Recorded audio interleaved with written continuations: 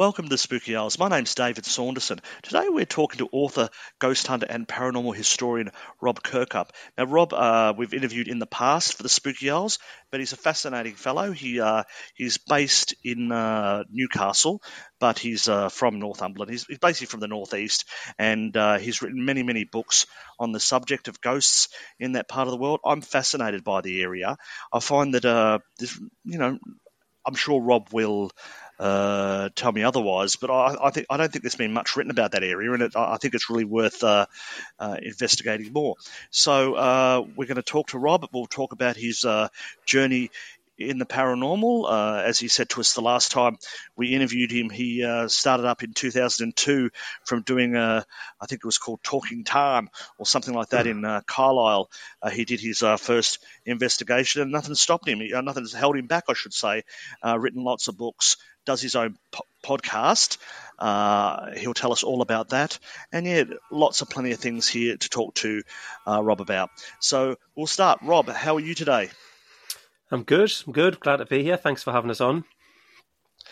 Thank you. And you've written quite a lot of articles for us in the past, and very grateful for that, because you've given us as I said when I was doing a little introduction there, that has there been much written about the paranormal from Northumberland?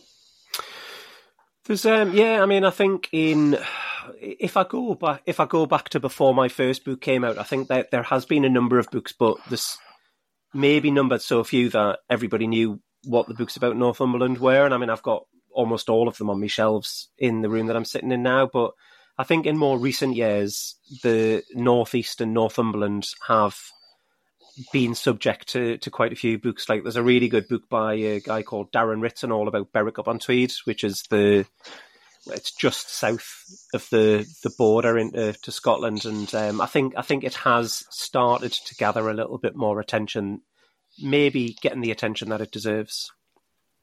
Yeah, Darren's a real good friend of the Spooky Owls. He's written a number of articles for us, and we've interviewed him a number of times. But the thing I find about Northumberland, I might be mistaken, but in a previous life when I was working for a national organisation, I was responsible for doing reaching out to different communities, and some of them were in Northumberland. And I found there's obviously lots of villages, but there doesn't seem to be like where you have Yorkshire, you might have Sheffield or York or Leeds or places like that. You don't seem to have that in Northumberland. So where are the ghosts? No. Well, that's the thing. I mean, the thing about Northumberland is you're right. There isn't any there's no big cities like you would get in the likes of Yorkshire or many of the other counties that you could name. It is villages. I mean, there's places like Alnwick that's often mispronounced that people are aware of now because of the likes of Harry Potter being based out of Alnwick Castle. Bamborough is very popular, but it is just little seaside villages and little towns. It's the most remote county in England if you look at the number of people per square kilometre. But it's also the county with the most castles in it, because back in the William Wallace days, when England and Scotland were at each other's throats, Northumberland was the first place in England that the Scots would reach when they came across the border. So there's more castles in Northumberland than anywhere else in England. So I think that's one of the reasons why people maybe have started to give it a bit of attention. I mean, Chillingham Castle is inevitably going to get mentioned at some point, so I might as well mention it now. And I think that's one of that's grown to fame in the last 2 decades, and I think that's maybe one of the reasons why Northumberland has started to get a little bit more attention, with people travelling to the area specifically to go and spend a night there. You've done lots of investigations. I know you've written. How many books have you written? I was trying to work it out by looking at Amazon. You've got lots and lots of books. How many have you written? I think I've written 13. Not all of them are about the paranormal, because a few publishers did get in touch with me and ask if I'd write some local history books. But I think I've done... I don't even know how many of them are based on the paranormal. I think maybe 8. And I've got another one coming out in... Well, I've got one that I've got to finish by September, which will be my 14th. I could have left it at 13th, but that seems a little bit unlucky. So I agreed to do another one. But yeah, I've got another one coming out. I've got another one coming out probably early next year. And what's that about? It's going to be called Ghost of the Northeast, and it's going to be some of the most haunted places in the area. I mean, I'm probably going to speak to the publisher to see about doing maybe like a volume 2 or volume 3, because it just seems like there's so many places to put into one book. But yeah, it's going to feature some places from Northumberland, Tyne and Wear, County Durham, and Teesside. Okay, so that's a good start. Is there a theme when it comes to northeast ghosts? Now, there seems to be a flavour of ghosts in different areas, and that like Cornwall's a lot of smugglers, and same goes with sort of piratey type things in Bristol and sort of those type of places, and Norfolk. Yeah, it's a bit more interesting. But what do you think the theme is in your part of the world? I'm not sure there is a theme. I think we've got a bit of everything. I mean, you've mentioned smugglers there. I mean, in the northeast, we've got, off the top of my head, we've got at least 2 places that I can think of that have got ties to smugglers. We've got the Schooner Hotel in Alnmouth in Northumberland that is supposedly one of the most haunted hotels in the UK, and that's got ties to smugglers. And then there's Marsden Grotto, which is a pub in Marsden Bay and Tyne and Wear, which was built into a cave. It was built into a cave in a cliff face, and that became a popular haunt with smugglers. And it's said that one of the ghosts there is supposedly the ghost of a smuggler who crossed his fellow smugglers, and they took an empty barrel and broke his arms and legs, put him in the barrel while still alive, and put him in one of the many caves in the cliff face at Marsden Bay to die. I mean, it's probably not true, but it's a good story, and there's a load sounds terribly horrible. Yeah. I mean, we've got all sorts of stuff. I mean, if you think about it, across Northumberland, like Dunstanburgh Castle is an impressive ruin, and there's supposedly Sir Guy the Seeker, like a knight, like an Arthurian knight, supposedly there, and you've got the Castle Torture at Chillingham Castle, John Sage. We've got a bit of everything. I think we've got a lot of ghosts with royal connections. We've got all manner of spooks and spectres just waiting at every turn. I wouldn't say there's a flavour. I would say we've got a big melting pot of all manner of things just waiting to be discovered. Well, you did mention quite a few famous ones. You did say Chillingham Castle, which is a really great name for a haunted place. Yeah, definitely. But I mean, we've got stories on, and now I'm going to be calling it Ainik. How did you say you pronounce it? We always say Ornick. Yeah, Anik. So we learn things when we talk to people. All these places we can't pronounce because we just read them in books. Yeah. But a lot of these places have some really, really interesting stories. I'm imagining you must have been to a lot of them, if not all of them. I think so. I mean, across Northumberland, I've certainly been to almost all of the castles, if not all of them. Across Tyne, and most of them, most of the ones that I hadn't visited until more recent years, I've visited for the books that I've been writing to go and take photographs. So I think if I look at a lot of the haunted places that we have across the region, I've probably been to the vast majority of them. I mean, I've just put out an episode on my podcast recently about the haunted theatres of Tyne and Wear, and I was literally in one of them last night for a stand-up comedy show, the Tyne Theatre and Opera House. We're spoilt in the northeast, we truly are. You're also, other than a paranormal historian, you're also a ghost hunter. Have you investigated any of these places that you've written about? Yeah, I've investigated. Well, I've done Chillingham Castle twice. How does that hold up to its reputation?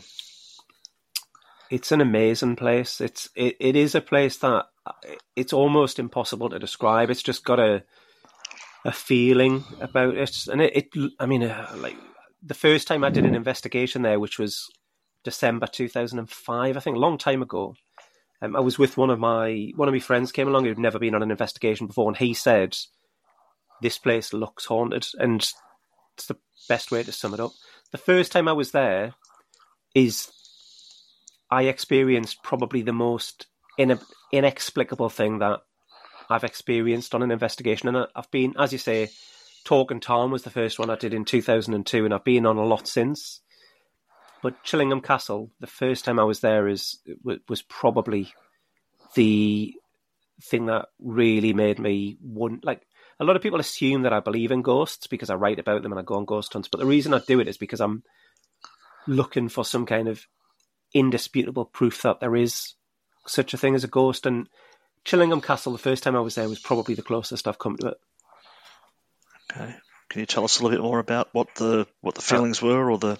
I'd love to. So when we got there, as I say, it was December. There was the only person at the castle when we got there was a security guy by the name of Bob, and he was putting up a Christmas tree in the courtyard. And when we arrived, there was only, I think I was with my brother and 3 friends. I think there was only 5 of us. And Bob said, he said, "Oh, go on, you know your way around the castle. Do what you want to do.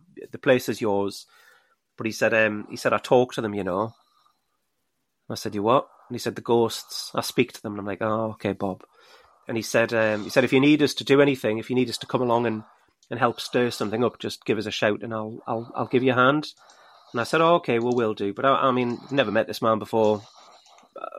Not going to buy into somebody who says they can do that without knowing them. So we did our thing, but it got to about 3 o'clock in the morning and absolutely nothing had happened. It had been such a quiet night, and I'd been counting down the months and then the weeks and then the days to go there.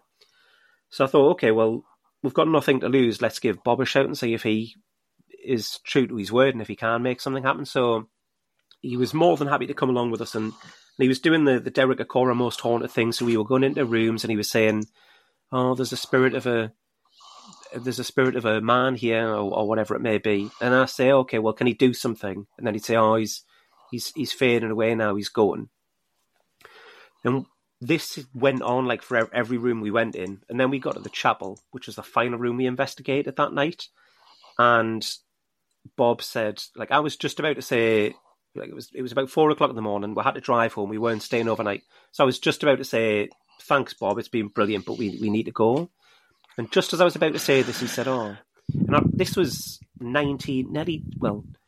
over 18 years ago now, and I remember it like it was yesterday. He said, "There's a ghost of a young boy just come into the room, and the tragic thing about him is that he doesn't know he's dead."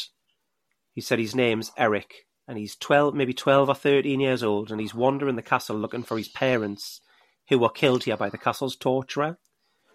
And he said the thing about Eric is he likes to play tricks on people to let him know that he's around. And if anybody's been to Chillingham, or if anybody goes to Chillingham, when you're in the chapel, you've got the Great Hall off to one side, and then there's another doorway that goes onto a balcony. And if you go down the steps, you go into the tea room. And that doorway hasn't got a door on it. It's got a big, heavy curtain hanging on it. He said what Eric does is he moves the curtain. And we were all sitting facing this curtain. And as I say, it's a floor-to-ceiling curtain, weighs a ton, wasn't moving at all. And no sooner had Bob finished speaking that this curtain started moving into the room, as if there was 2 hands on the other side of it, pushing it into you could almost see the 2 hands pushing it into the room. I could see behind the curtain, and it was definitely moving into the room to the point where it was no longer flat to the floor, it had rose up. All of us were sitting looking, I'm looking at the other guys thinking, "Are you seeing what I'm seeing?" And then it slowly went, it fell level again. And then it slowly got pushed back into the room where we were, and then went level again. And then we sat and watched it for about another 20 minutes and it didn't move an inch. But, I mean, that might sound like a small thing, but that rocked my belief system to its core, because Bob told us what was going to happen and it happened, which made me reconsider my stance entirely on, at that point in time, in psychics or those who claim that they can see and speak to and communicate with spirits, because I thought Bob was, dare I say, making it up, because he was telling us what was going on, but there was no tangible proof. Bob told us what was going to happen, and it happened. And I couldn't sleep for weeks because I was lying awake trying to rationalise what had happened, and to this day I can't. No idea. Sounds like you're obviously you were literally spooked by it. I mean, yeah, I was more fascinated. I wasn't scared. I didn't feel scared in any way, shape, or form. It was just absolutely incredible. And as I say, I didn't expect anything to happen, and then it did. And if I was there on my own, I'd have thought, right, okay, it was 4 o'clock in the morning. I've been thinking about ghosts, talking about ghosts, asking ghosts to do things, looking for ghosts. It was my imagination, but everybody in that room saw what I saw. When we left, I said, "What did you see?" And they told me exactly what I'd seen. I could see behind the curtain there was nobody there. Everybody in the castle was in that room. Can't explain it. Don't know. But I mean, I've done lots of no investigations. drafts, No, no well, I mean, drafts, no wind, or that's it. If there was, I would have expected it to be more of a like a wafty movement of the curtain, and I would have expected it to be happening after it seemed to stop. I mean, it is a drafty old castle, and it was December, but it looked like it was somebody pushing the curtain into the room slowly, methodically, bit by bit. Don't know. I mean, I'll never know what it was, but it's stayed with us. I've done a lot of investigations, not just in the Northeast. I've done a lot of investigations where things have happened, and I've done even more where absolutely nothing's happened. But I can't get my head around it. I don't understand what went on. Can we go back a bit? We were saying at the start when we interviewed the last time, we said you did your first investigation in Carlisle. Yeah. Can we maybe talk about how you came to want to do that? What was your thoughts as a child about the ghosts and things like that? Yeah, I'd love to. So when I was a child, and I have talked about this in a couple of interviews before, but I'll happily talk about it because I mean I think it's interesting to know where anybody's interest in these kind of things come from. But when I was a child, I mean I was going to say I was naturally curious, but I think all children are naturally curious. I mean, especially when you grow up believing in things that you're told are real, and then you later find out that maybe they aren't. Like Santa Claus and the Tooth Fairy. I hope there's no kids listening. But I mean, when I was young, my nana used to take me and my brother to the local village library every week and would check out some books, the same as a lot of kids did growing up in the 80s when I was growing up. And there was one time when I went in and I was always curious about the grown-up section that it seemed like I wasn't allowed in. And when I was about maybe 8, I thought, you know what, I want to see what's going on over there. I'm renting out all these children's fiction books, but I want to know what else is in this library. And I went and stood on my tiptoes and said to the lady behind the counter, "Can I get some books out from over there?" And she said, "Yeah, of course you can. Go and have a look. You get what you want and then just bring them here." And I had a look, and there was non-fiction books on things like sport and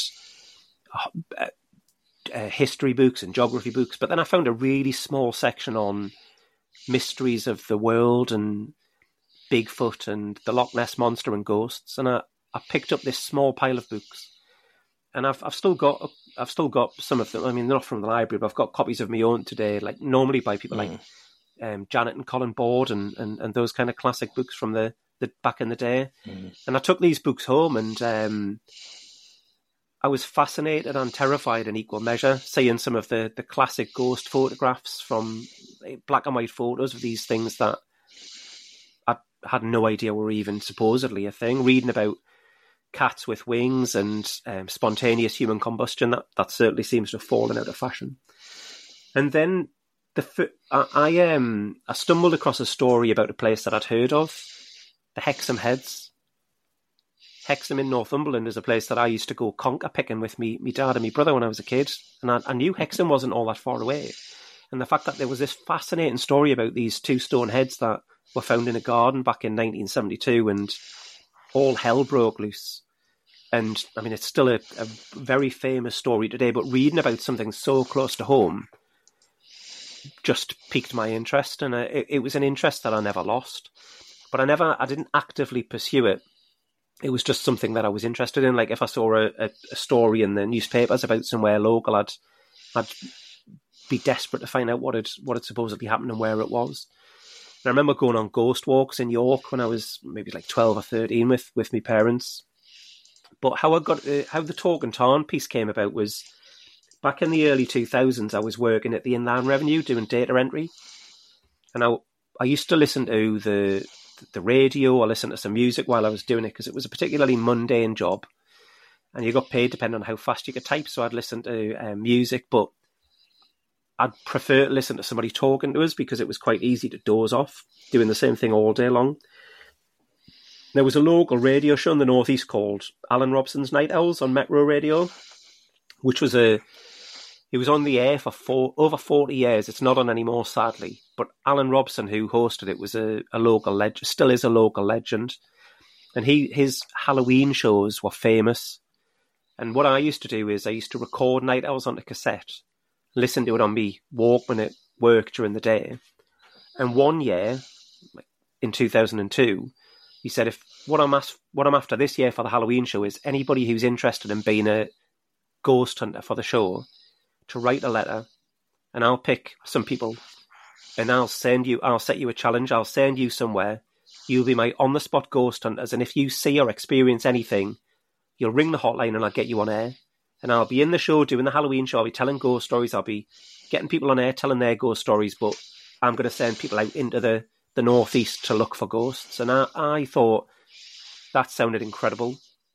So I wrote a letter, not an email. He wanted a handwritten letter. So I wrote a letter. And a couple of days later, he said, right, I've had 5,000 letters so far. I'm only going to pick 10.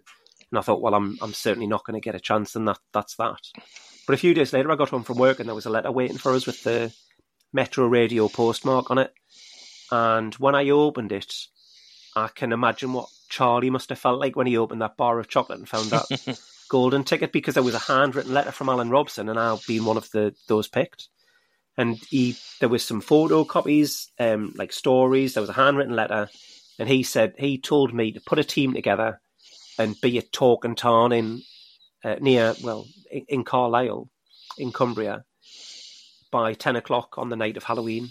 Be ready to go. And that was what happened. I rounded up a few of my friends from university because I only graduated a couple of years earlier. And we headed across to Brampton, which is the nearest little village to Tork and Tarn, and spent the night investigating this haunted lake. And the reason that Alan sent us there is the previous month in September of that year, they made the local news that, because there's a ghost story of a girl called Jessie who supposedly got drowned there by her lover, and her body was buried beneath the water and it was never found.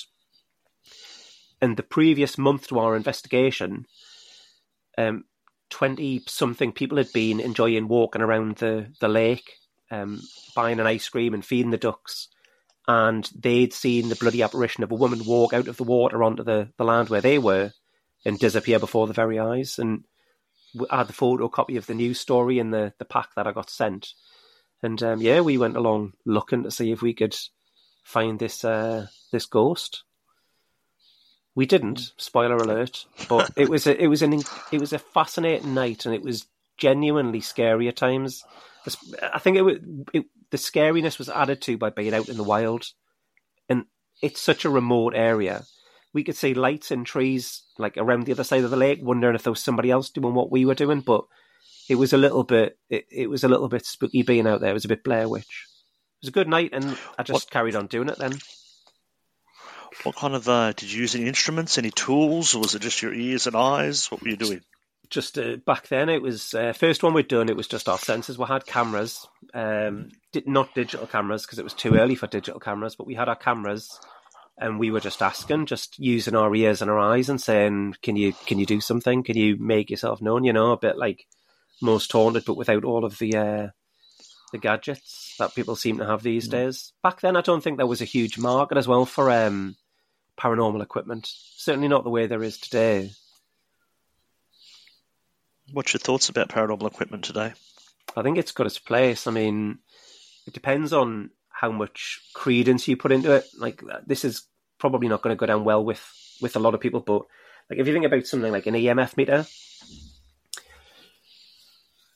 just because it sounds doesn't prove anything really. It doesn't prove there's a presence there. If that's joined by something tangible, if that's accompanied by something tangible, then great.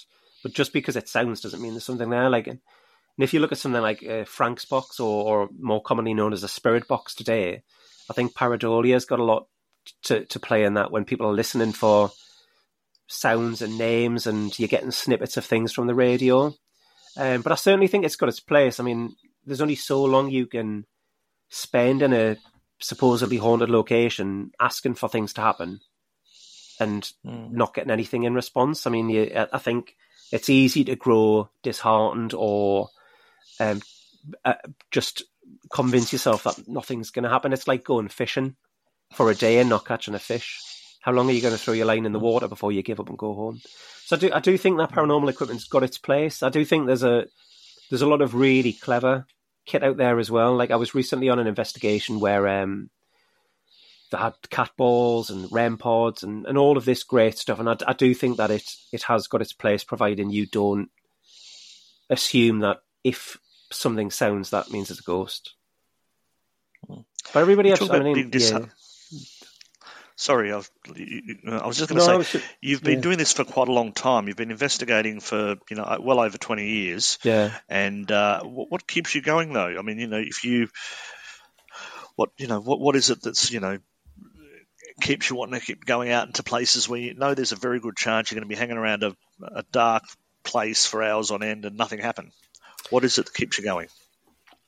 There's a few things. I mean, I think I enjoy the thrill of turning up and having no idea what the night's got in store for me.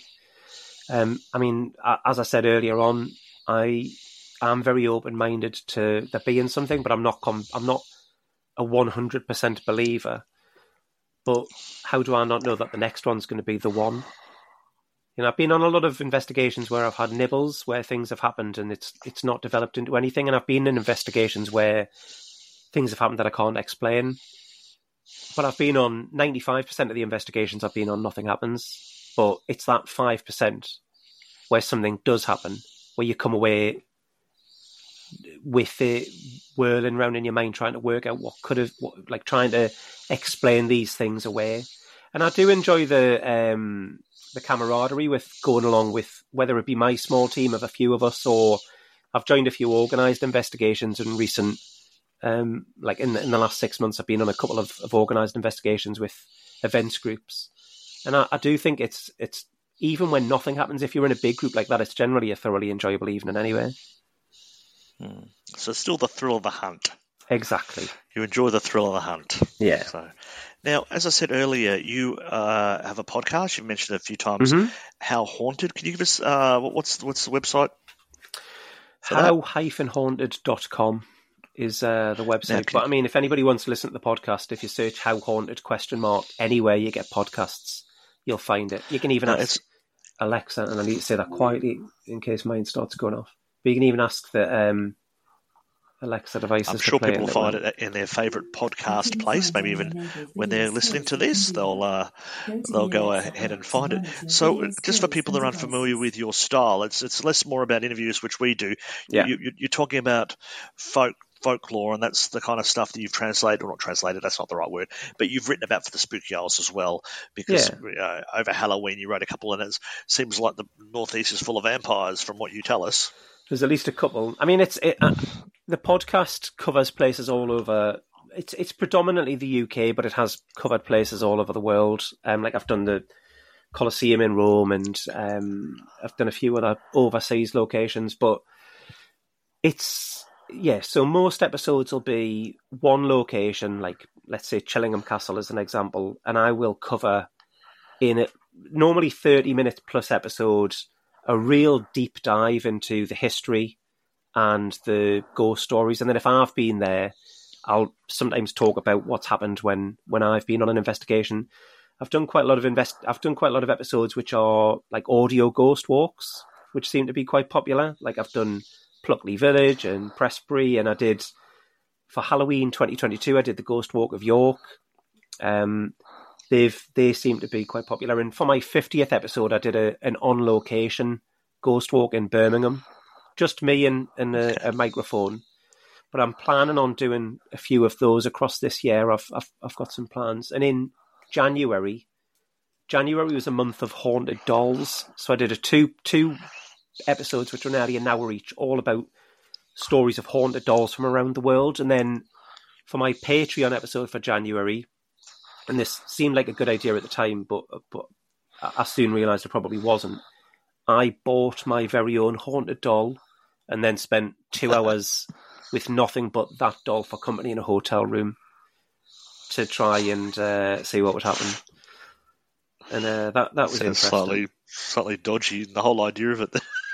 Well, I mean, it's dodgy on so many levels. As soon as I got in that room, and like the listing that I bought it from said, light a white candle and invite the doll to join you in the room. And I thought, if anybody walks in this room and here I am with candles lit and it's just me and a doll, Like, what's that going to look like, But Call the on a vice police. yeah, exactly on a scary level, it was fairly terrifying because I had no idea what was going to happen, and I'm generally don't get overly scared because I've become quite hardened to investigations, dare I say. But it was really, really fear I of the suppose that unknown. is the thing, isn't it? We build these things up in our mind. Like if you went to a castle, you're hoping you'll see or hear or feel or something, Yeah. and you've kind of got in your mind that okay, I might see a figure or something, or Hmm. a curtain move, or a cold wind.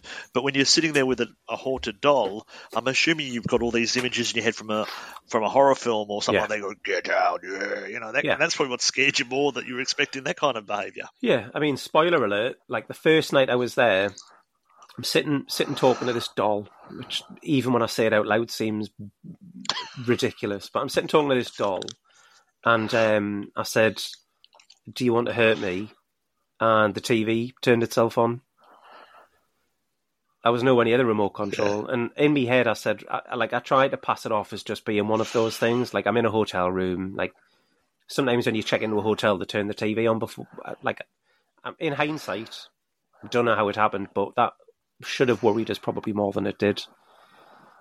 yeah, Yeah, it was a bizarre couple of days. It was really weird. But I mean, the podcast yeah. itself, as I mean, there's an episode out every 2 weeks now, and there's already 70. Episode 71 came out yesterday, so there's a big library of episodes just waiting to be listened to. But yeah, I mean, I try and cover a bit of everything. So, like my Christmas episode, for example, was listener stories, and it was nearly 2 hours long. There was some really Yeah. really good things there, and some YouTubers and other podcasters popped by to talk to us about their experiences. So it was good. Yeah, no, it's all good stuff, and it's obviously another way that you can explore. You're writing your books, you're doing your podcast, you're doing your investigations. You're doing. I was going to say keeping it real. I don't really want to Yeah, say keeping it yeah, real, but yeah. you're doing what it takes. So thanks very much. Oh, just before I go, I was going to just mention. So we've got a couple of articles coming from you on the Spooky Isles in the next couple of weeks. You wrote one for us last year with a kind of a plan, like if you're going to Northumberland, what would it's your suggestions of what people should visit, do, eat, all the kind of different castles and Hmm. haunted pubs and things like that. So that was an excellent one. So I invited you to write a couple more. So you've got one coming up about Newcastle, you've got another one coming up in Durham, and that'll be Yeah, on the Spooky Isles in the next couple of weeks. So, I mean, I think they're going to be very useful for people, because I find that when I want to go visit somewhere, like I recently went to Lincolnshire, and it would have been nice, and I will make sure this happens because it's what we do at the Spooky Isles, is produce material that people can use. So when they do go to a place, they go, well, here's the hotel I can stay at. And while I'm there, I can go visit this place and go visit that place and visit that yeah, place, because, you know, getting advice from yourself, where these are what's a good place to go in Newcastle or Durham or Northumberland. yeah. And I mean, as I said at the beginning of this, I do think that anybody who comes to the northeast with ghosts in mind, you're not going to struggle to find places to eat, drink, stay, and go and visit. We are an often overlooked hotbed of places. Definitely worth your time. It does sound like that, because I mean, I know people who come from America and other parts of the world, and yes, there's the places that we all know that they'll all go to, and they'll go to Yeah, London and yeah, York and places like that. But it sounds like you wouldn't have to drive too far to find a haunted castle, even, because you said there's so many castles there up in the place. can't get moved for them. Northumberland, as I say, most castles in any county in the country, and a lot of them are ruins, but there are some incredible castles. Annex worth a visit. Bamborough, Dunstanburgh, loads of them. Warkworth.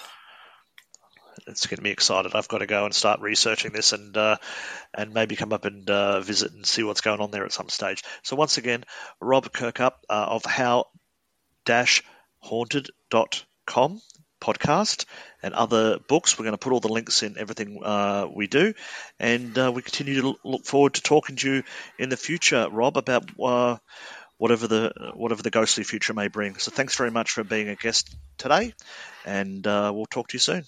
No problem. Thanks for having us.